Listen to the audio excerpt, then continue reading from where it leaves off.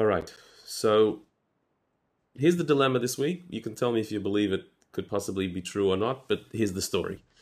There was a guy who had a piece of property that he wanted to sell, and so he engaged a real estate agent, and the property owner said that I want $3 million for the property, which the estate agent said, yeah, that sounds fair, no problem. They made an agreement.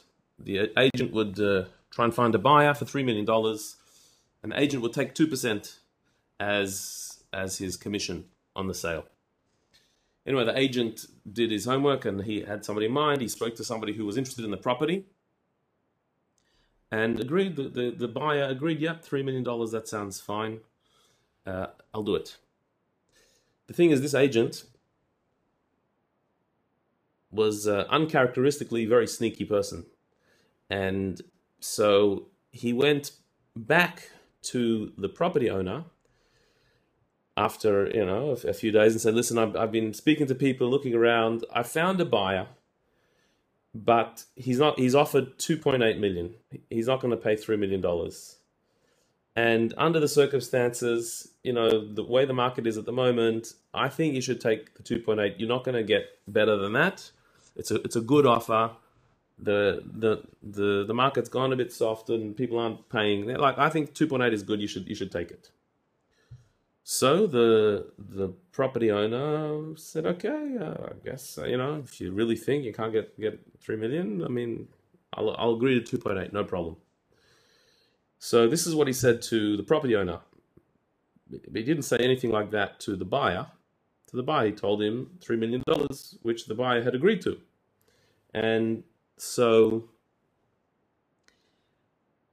in the meantime, the deal was done. Yeah, it's agreed upon. He's writing up the contract, and the real estate agent tells the property owner that, listen, the buyer has asked if you wouldn't mind on the contract if you could write $3 million because he's going to the bank. He wants to get a mortgage, and it's better for him if it's a $3 million rather than 2.8. So, do you mind doing that?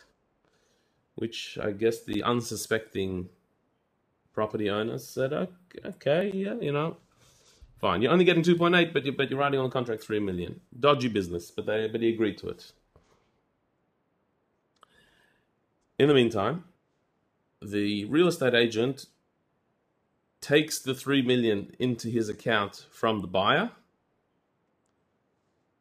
passes on 2.8 million to the seller, and keeps 200,000, which the buyer thought he was paying to the seller, and the seller was not expecting. So, and the contract says 3 million, but this is how it happened. 200,000 stays in the account of the real estate agent. Then he takes his 2% from the seller, and I don't think it works this way here, but in this particular place, he also takes 2% from the buyer as being the agent for him. So he gets his 2% from each. He pockets $200,000. The seller of the house believes that he got his 2.8 that he agreed to. The buyer believes that he paid the 3 million that he agreed to. And the real estate agent goes away laughing. But there's one of the wise sayings of King Solomon, Sof davar hakol nishma, which means, in the end, everything gets heard. The things that you thought were secrets, things that are done under wraps, everything comes out in the end in the wash. And so, wouldn't you believe it, but it happened to be that the buyer and the seller met. They hadn't met throughout this whole time. The agent was in between. But it happened that they actually ended up meeting, and in passing in the discussion, it came out that one of them believed that the sale was $3 million, and the other one only got 2.8, and they understood what had happened. So now we've got two questions. One is, where does that $200,000 belong? Does it go to the seller who originally wanted to sell his property for $3 million, and the buyer had agreed to do that, and so therefore he should get his $200,000? Or should the $200,000 go back to the buyer, because after all the seller did agree to 2.8? So that's the question number one. Where does the $200,000 go? And then the second question is, and what about the 2% that both buyer and seller had paid to the agent? Does he keep that, or should he be stripped of his portion because he actually defrauded both of them? Any opinions here? I think it might be counterintuitive, but these things often are. I think that he probably should still get his commission, even though it doesn't sound like it's right for him to get his commission. But he did, in fact, effect a sale between buyer and seller. I think buyer should get $3 million because that's what they first wanted, and seller should pay $3 million because that's what they had originally agreed to pay. Mm-hmm. I mean, not even originally. That's what they had agreed to pay. Right. So, yeah, I think the buyer should pay $3 million, the seller should get $3 million, and the dodgy agent should probably still get paid because he did put a deal together. Okay. Well, let's have a look at what halacha says. There's certainly good arguments there that you've offered. Let's see where the halacha falls. So a remarkably similar circumstance is brought up by the Tur. The Tur is Rabbi Yaakov ben Asher, a German rabbi and halachic authority known as the Balaturim from the 1300s. And he quotes a case that his father had. His father's Rabbeinu Asher, known as the Rosh, one of the central halachic and Talmudic scholars of Germany in the Middle Ages. So the Tur writes about his father, that his father received a question, the following scenario. Reuven gave an object to a middleman, a salesman, to sell on his behalf. He said, please sell this object for me, and it's worth 4 silver pieces. I want you to sell this for 4 silver pieces. The middleman went and found a buyer for 6 silver pieces. He managed to get somebody to pay 6 silver pieces for the object. So the question became, who does that extra 2 silver pieces go to? Does it go to the original owner, Reuven, who said, sell this for me? No, he said Doesn't it depend if he paid the guy to go and sell it for him, or if he didn't pay? Like, remember there was a thing that, like, there was a Gemara you taught us many, many years ago about if you send someone to the market to buy something for you, and there's a set price for that product, or there's a variable price for that product, then you have the option to keep the difference, or you remember that? Mm-hmm. Yeah. So so how does that relate to this? Well, here it's a little bit different. Here, the middleman has been appointed. Whether he's being paid or not, I'm not sure if that makes a difference. He's been appointed as the agent to sell this object for the owner. And the owner said, I want 4 silver pieces for this. So when he gets the 6 silver pieces, he sells it for 6. The question here is he doing that on behalf of the owner, and therefore the owner gets it all? And the deal between him and the owner, whether he's paid a set amount or not paid, that should remain the same? Or do we say that no, his job was to sell something for 4 silver pieces, so 4 silver pieces goes to the original owner. The 2 extra ones was over and above his job, and therefore that's his. So here the Rosh, Rabbeinu Asher, who was given this question, he said that if we examine the relationship between the Reuven, the original owner, and this salesman, the relationship is one of a shaliach, which means that the actions of the salesman are on behalf of the original owner. That's how that he's a representative and no more. And therefore, at no stage did the object belong to him that he could do with it whatever he wanted. The object always belonged to the original owner, Reuven, and the salesman was working on his behalf, And therefore, if he sold it for 6, he sold it on behalf of the original owner. When he received the 6 silver pieces, his hand was an extension of Reuven, the original owner. And therefore, because he received it as a shliach, it immediately goes back to the original owner, the 6 silver pieces. He did a good job. And he deserves to be rewarded, perhaps, for doing a good job. If he was doing a favor, he deserves a nice gift. If he was going to be paid, maybe he deserves an extra tip.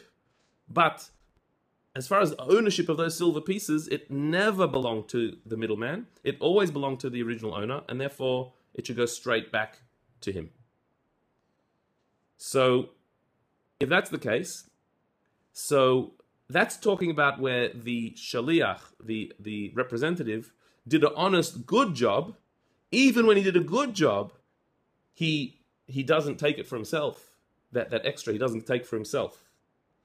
And so in our case, where there's $200,000 extra, that extra he got from the buyer dishonestly, certainly it doesn't go to him, it goes to the seller who sent him to sell this house. The buyer agreed to 3 million. The seller wanted 3 million. The person in between was working on his behalf on behalf of the seller, and even though he used trickery and he was dishonest, but that extra money, the money that was stuck in between, it should go to the seller. It's the seller's house all along, and he's no more than a shliach. And so the money that came in should go back to the seller, not refunded to the buyer. Although you could argue that a shaliach is somebody who behaves for the best interest of the person who sent them. As soon as a person who is supposed to be a shliach does not behave in that way, they lose their status of shliach. They're not representing the original owner. And as soon as he started being dodgy about things, maybe he lost his representative status, and therefore he's just a thief. Now he's just a thief stealing $200,000. Who did he take that $200,000 from? He took it from the buyer. And so perhaps you could argue that he should return it to the buyer. That's who he took it from incorrectly. But even though that... Why the buyer and not the seller? Oh, because the seller agreed to 2.8. He agreed to 2.8. Oh, you're right. And the money was taken from the buyer incorrectly or immorally. So maybe the buyer should get back his $200,000, and the seller he got what he agreed to, 2.8. But we really can't say that, because we can't say the Geneva's dust there as well. Yes, we can't say the seller agreed to 2.8. He only agreed to 2.8 because he was told a Baba Maisa, a false story, and that was that I've only got to sell it for 2.8. If the seller would know that there's a buyer who's agreed to 3 million, there's no way in the world he would agree to 2.8. That was under total false pretenses. And so therefore, really, like you said, we have to go back to the original agreement. The seller asked for 3 million. The buyer agreed to 3 million. And if it wasn't for the shenanigans of this real estate agent in the middle, everything would be fine. The 3 million would be passed on to the seller. And so that's what should be done. The seller should get his 3 million. His agreement to 2.8, even though we do see that maybe the buyer could have bargained to 2.8 and he could have got it. That's true. But the circumstances under which the seller agreed to 2.8 were not kosher circumstances. That was not honest. It was through deception, and therefore we don't hold him to that agreement for 2.8. The original 3 million, which the buyer agreed to, the seller agreed to, that's where it should go. The question now goes to the commission. Does this real estate agent deserve his commission? Should he get the money that has been paid to him already? Should he be keeping it now that we've discovered what he's done? And here we have to say that again, as a shliach, he has completely defrauded those who sent him. He was not working in the best interest, not of the buyer, not of the seller, but only of himself. And the whole idea of the 2% commission is because you're representing us, you're doing us a favor, you're doing good for us. Here, yes, indeed, he did introduce the buyer to the seller. That's true. However, he defrauded both of them. He lied to both of them. And as such, there's no one in the world who would agree to having an agent work for you under such circumstances. If you know that the guy is pocketing your money, lying to you through his teeth, and pocketing the money, there's no way you would agree to such a thing. That's not what the agent is hired for. And therefore, the money that he was paid, the commission money, he should return it. He doesn't deserve it. Not only that, but when this case was brought before a Beth Din, they said that not only should he return the commission money, he should be penalized. He shouldn't just end up back to square one, where, okay, he didn't get the 200,000 he tried to steal. He didn't get the commission money that he wanted. He shouldn't just end up square. He should actually be penalized. Maybe he should be paying more than just what he was paid, more than that commission. He should be paying back to the buyer and to the seller as a penalty payment. We want to dissuade this guy from doing this again, for making this a habit. And the only way you can dissuade that, like we see in Torah law, a thief doesn't just pay back what they stole, they pay back double what they stole. Because we don't want to say, look, it's worth trying, steal. If the worst comes to worst, you'll give back what you stole. And you end up with nothing. That's not good enough. We want to penalize someone who's thieving in order to dissuade them from doing it again. And so really, perhaps this guy should be penalized. He should pay back double. Not just the commission, but the commission part plus back to both the buyer and the seller. So he ends up out of pocket and dissuaded from doing this ever again. The lesson is we've got to be very careful who our agents are. That you make somebody your agent, they're representing you. You want to make sure that they have your best interest at heart. Not easy to find the right agent, but when you do, hold on to them. Shkoyach, Rabbi. Great shiur. Thank you so much.